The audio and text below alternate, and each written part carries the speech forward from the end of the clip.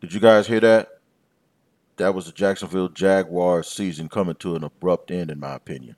This is Tony Wiggins with your Jacksonville Jaguars report here on Locked On Jaguars. Well, that loud crashing thud that you probably literally heard was the Jaguars season probably coming to an end in terms of trying to make the playoffs. And more than likely, it might also signal the end for some personnel people, including head coach Doug Marrone. 2 straight weeks, the biggest games of the year, they failed to control the line of scrimmage on both sides of the ball. They were punched in the mouth by a team that had been weakened by injuries after coming off of a bye in Indianapolis yesterday in a 33-13 loss. There's just no excuse for it. I don't care who the quarterback is. If you can't control the line of scrimmage and if you can't be physical, what are you playing football for? Bad loss for Jacksonville. Bad loss for Jacksonville yesterday. Bad loss for the fans, bad loss for the organization. Nothing really tells you where you are more than getting pushed around. And I know they're missing Marcel Darius on the defensive line, but the way his salary is set up, Marcel Darius ain't going to be a part of this team next year anyway. The return of Nick Foles, while exciting early on with a nice deep crossing pass touchdown for 33 yards to DJ Chark. After that, though, when you look at the numbers aren't bad. 297 yards, 33 out of 47 or whatever. But you got the 2 picks and you got the 1 touchdown. Those are popcorn numbers, and I've been saying that all year long. Sometimes you can have stats that are popcorn numbers. And what I mean by popcorn numbers is they're all blown up and puffed up, but they don't have no weight to them. And that's what happened yesterday. The Jaguars basically threw pot shots, got sacks, got strip sacks, got sacks early from Josh Allen and another strip sack from Yannick Ngakoue. Made some nice tackles, made some nice plays, hit some nice plays on offense. They only gave Leonard Fournette the ball 9 times, which was an absolute mistake. I think they fell in love with their toy, and their toy was the return of Nick Foles. I've been telling people all along, man. A team full of guys in the locker room that get along and have fun, that's all well and good until you lose. And when you lose, now it looks like you're having too much fun at the expense of the fans' time. And no one likes that. No one likes all the preachy stuff when things aren't going good. I mean, it's just the way it is. It's the nature of the beast. It's just the nature of the beast. That's just the way things are. You know, people want to see winning. Folks pay good money to see gladiators go at it on Sunday, and hopefully their team is on top. Folks pay good money to see boxing and UFC. They don't care, for the most part, whether you're a good guy or not, as long as you're not doing anything criminal or egregious. That's why I've been on this podcast for the last 2 weeks talking to people about stop worrying about all of that personal stuff, man. The only thing that's going to matter for you guys is if this team goes out and wins, and if they don't. And in 2 very winnable games. You know how I know they're winnable? Because Baltimore beat the crap yesterday out of Houston, 41-7. The Colts lost last week to the Miami Dolphins, even though Jacoby Brissett didn't play. The Colts came into this game without their top 3 receivers. And they ended up having 2 separate running backs get 100 yards. What happened to this team? What happened to all the playmakers? Is there some sort of disconnect between the front office and the coaching staff? I remember Doug Marrone being upset a few weeks ago when it was talking about the Jalen Ramsey stuff, that he was upset that no one else was down there to answer those questions.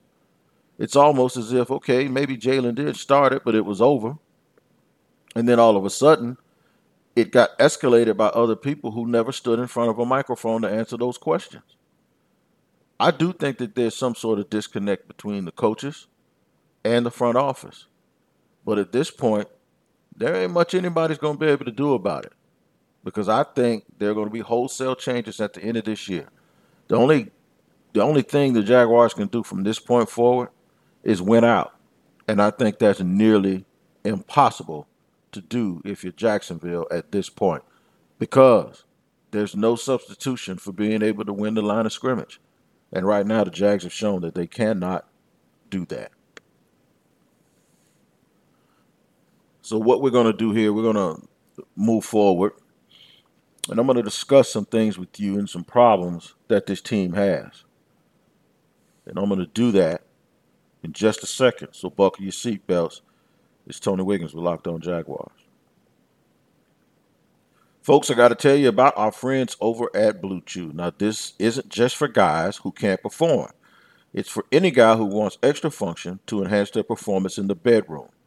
For instance, most guys talk a good game, but if you're one and done, Blue Chew can even help with your follow-through for round two. That's right. Blue Chew is prescribed online and shipped straight to your door in a discreet package, so no in-person doctor visits, no waiting in the pharmacy, and best of all, no more awkwardness. Right now, we've got a special deal for our listeners. Visit BlueChew.com and get your first shipment free when you use a special promo code of MLB. That's right, like Major League Baseball. Just pay $5 in shipping. Again, that's blue, like BLUE, chew.com.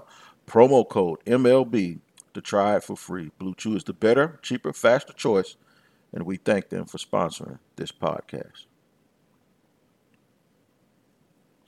Okay, as I promised here in segment 2, that I was going to dig in a little bit and explain what I think ails this team, what I believe the problems are, how I think those problems can be fixed, and what I anticipate is going to happen moving forward. You know, I'm always hesitant to talk about the draft when a team is still alive and a team is still playing.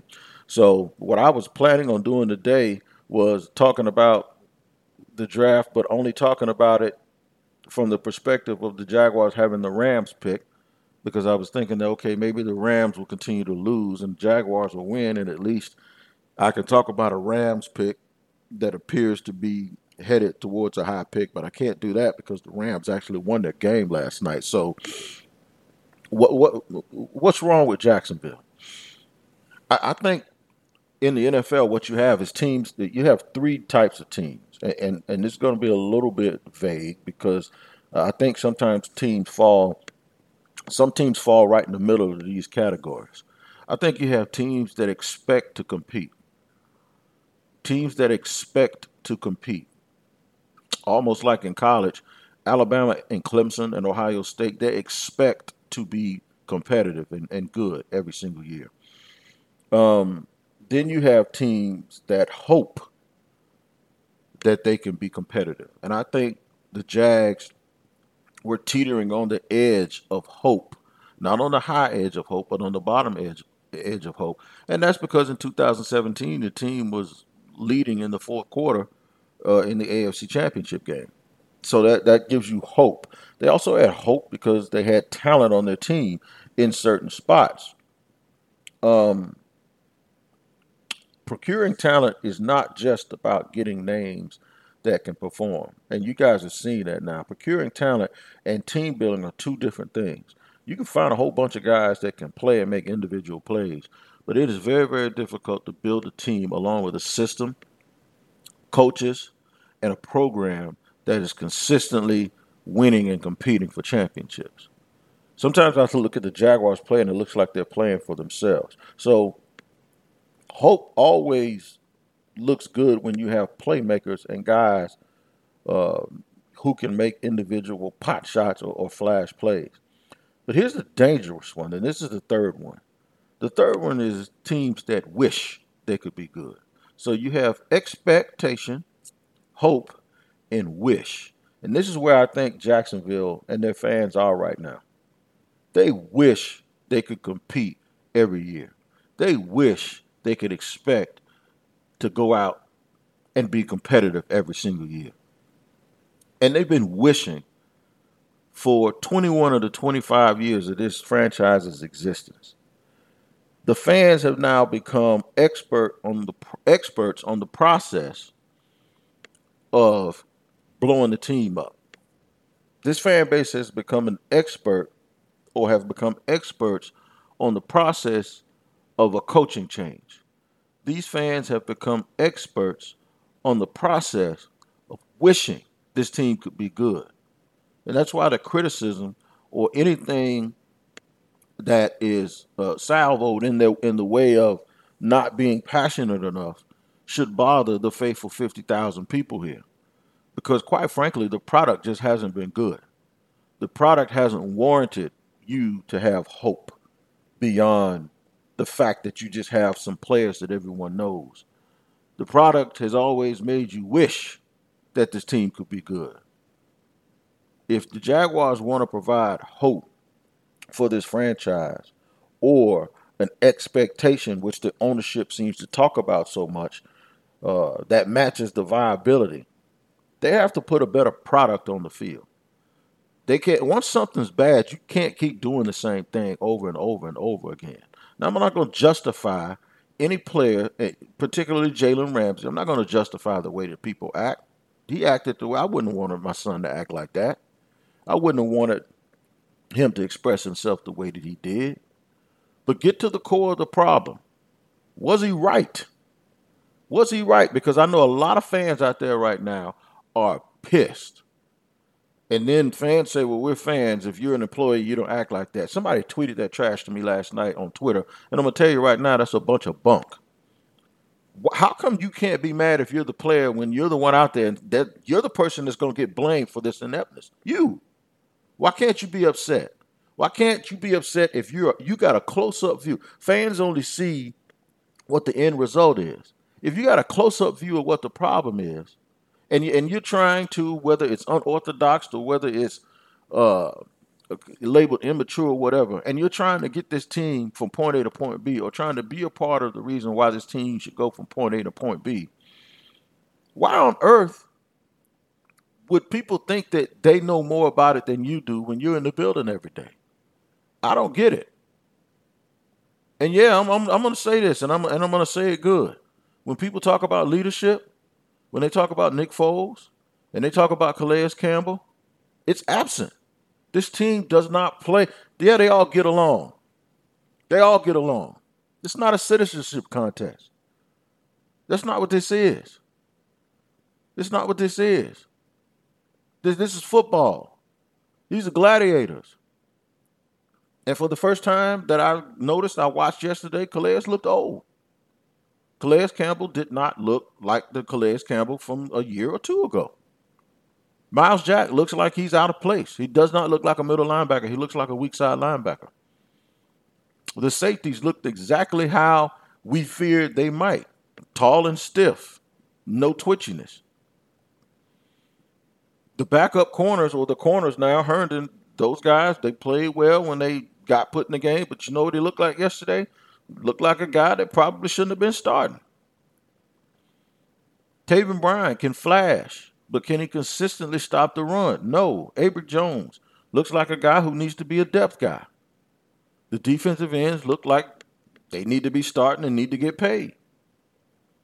The offensive line looked like a unit made up of a whole bunch of guys mixed up that can't seem to get on the same page. Why do they continue to platoon guys at the right guard position? I don't get that. I've heard veteran offensive linemen say that that's the most ridiculous thing that they've ever heard, because it never gives a guy a chance to really get going and get greased up. He's splitting reps. Why does Norwell continue to follow people around and run behind people? Every time I see a guy making a play, I see him chasing the guy who's getting the play made on him and the other guy who's actually making it. He ain't worth that money. What's so special? I don't watch tape that closely, but what's so special about Brandon Linder? We need to have this conversation about Cam Robinson too. That offensive line is just not very good. And if you can't win in the NFL and you want to punch people in the face and you want to be physical, you can't win in the NFL consistently if you can't push people around. Maybe that's why they didn't give Leonard Fournette the ball. I'm going to talk about something else too. I think here's what I believe is going to doom Doug Marrone. In fact, I'm not going to tell you just this second. I'm going to give you a chance to think about it and keep your seatbelt buckled. Get you some water or something, because when we get going again in this third segment, I'm going to tell you what might doom Doug Marrone and his entire staff.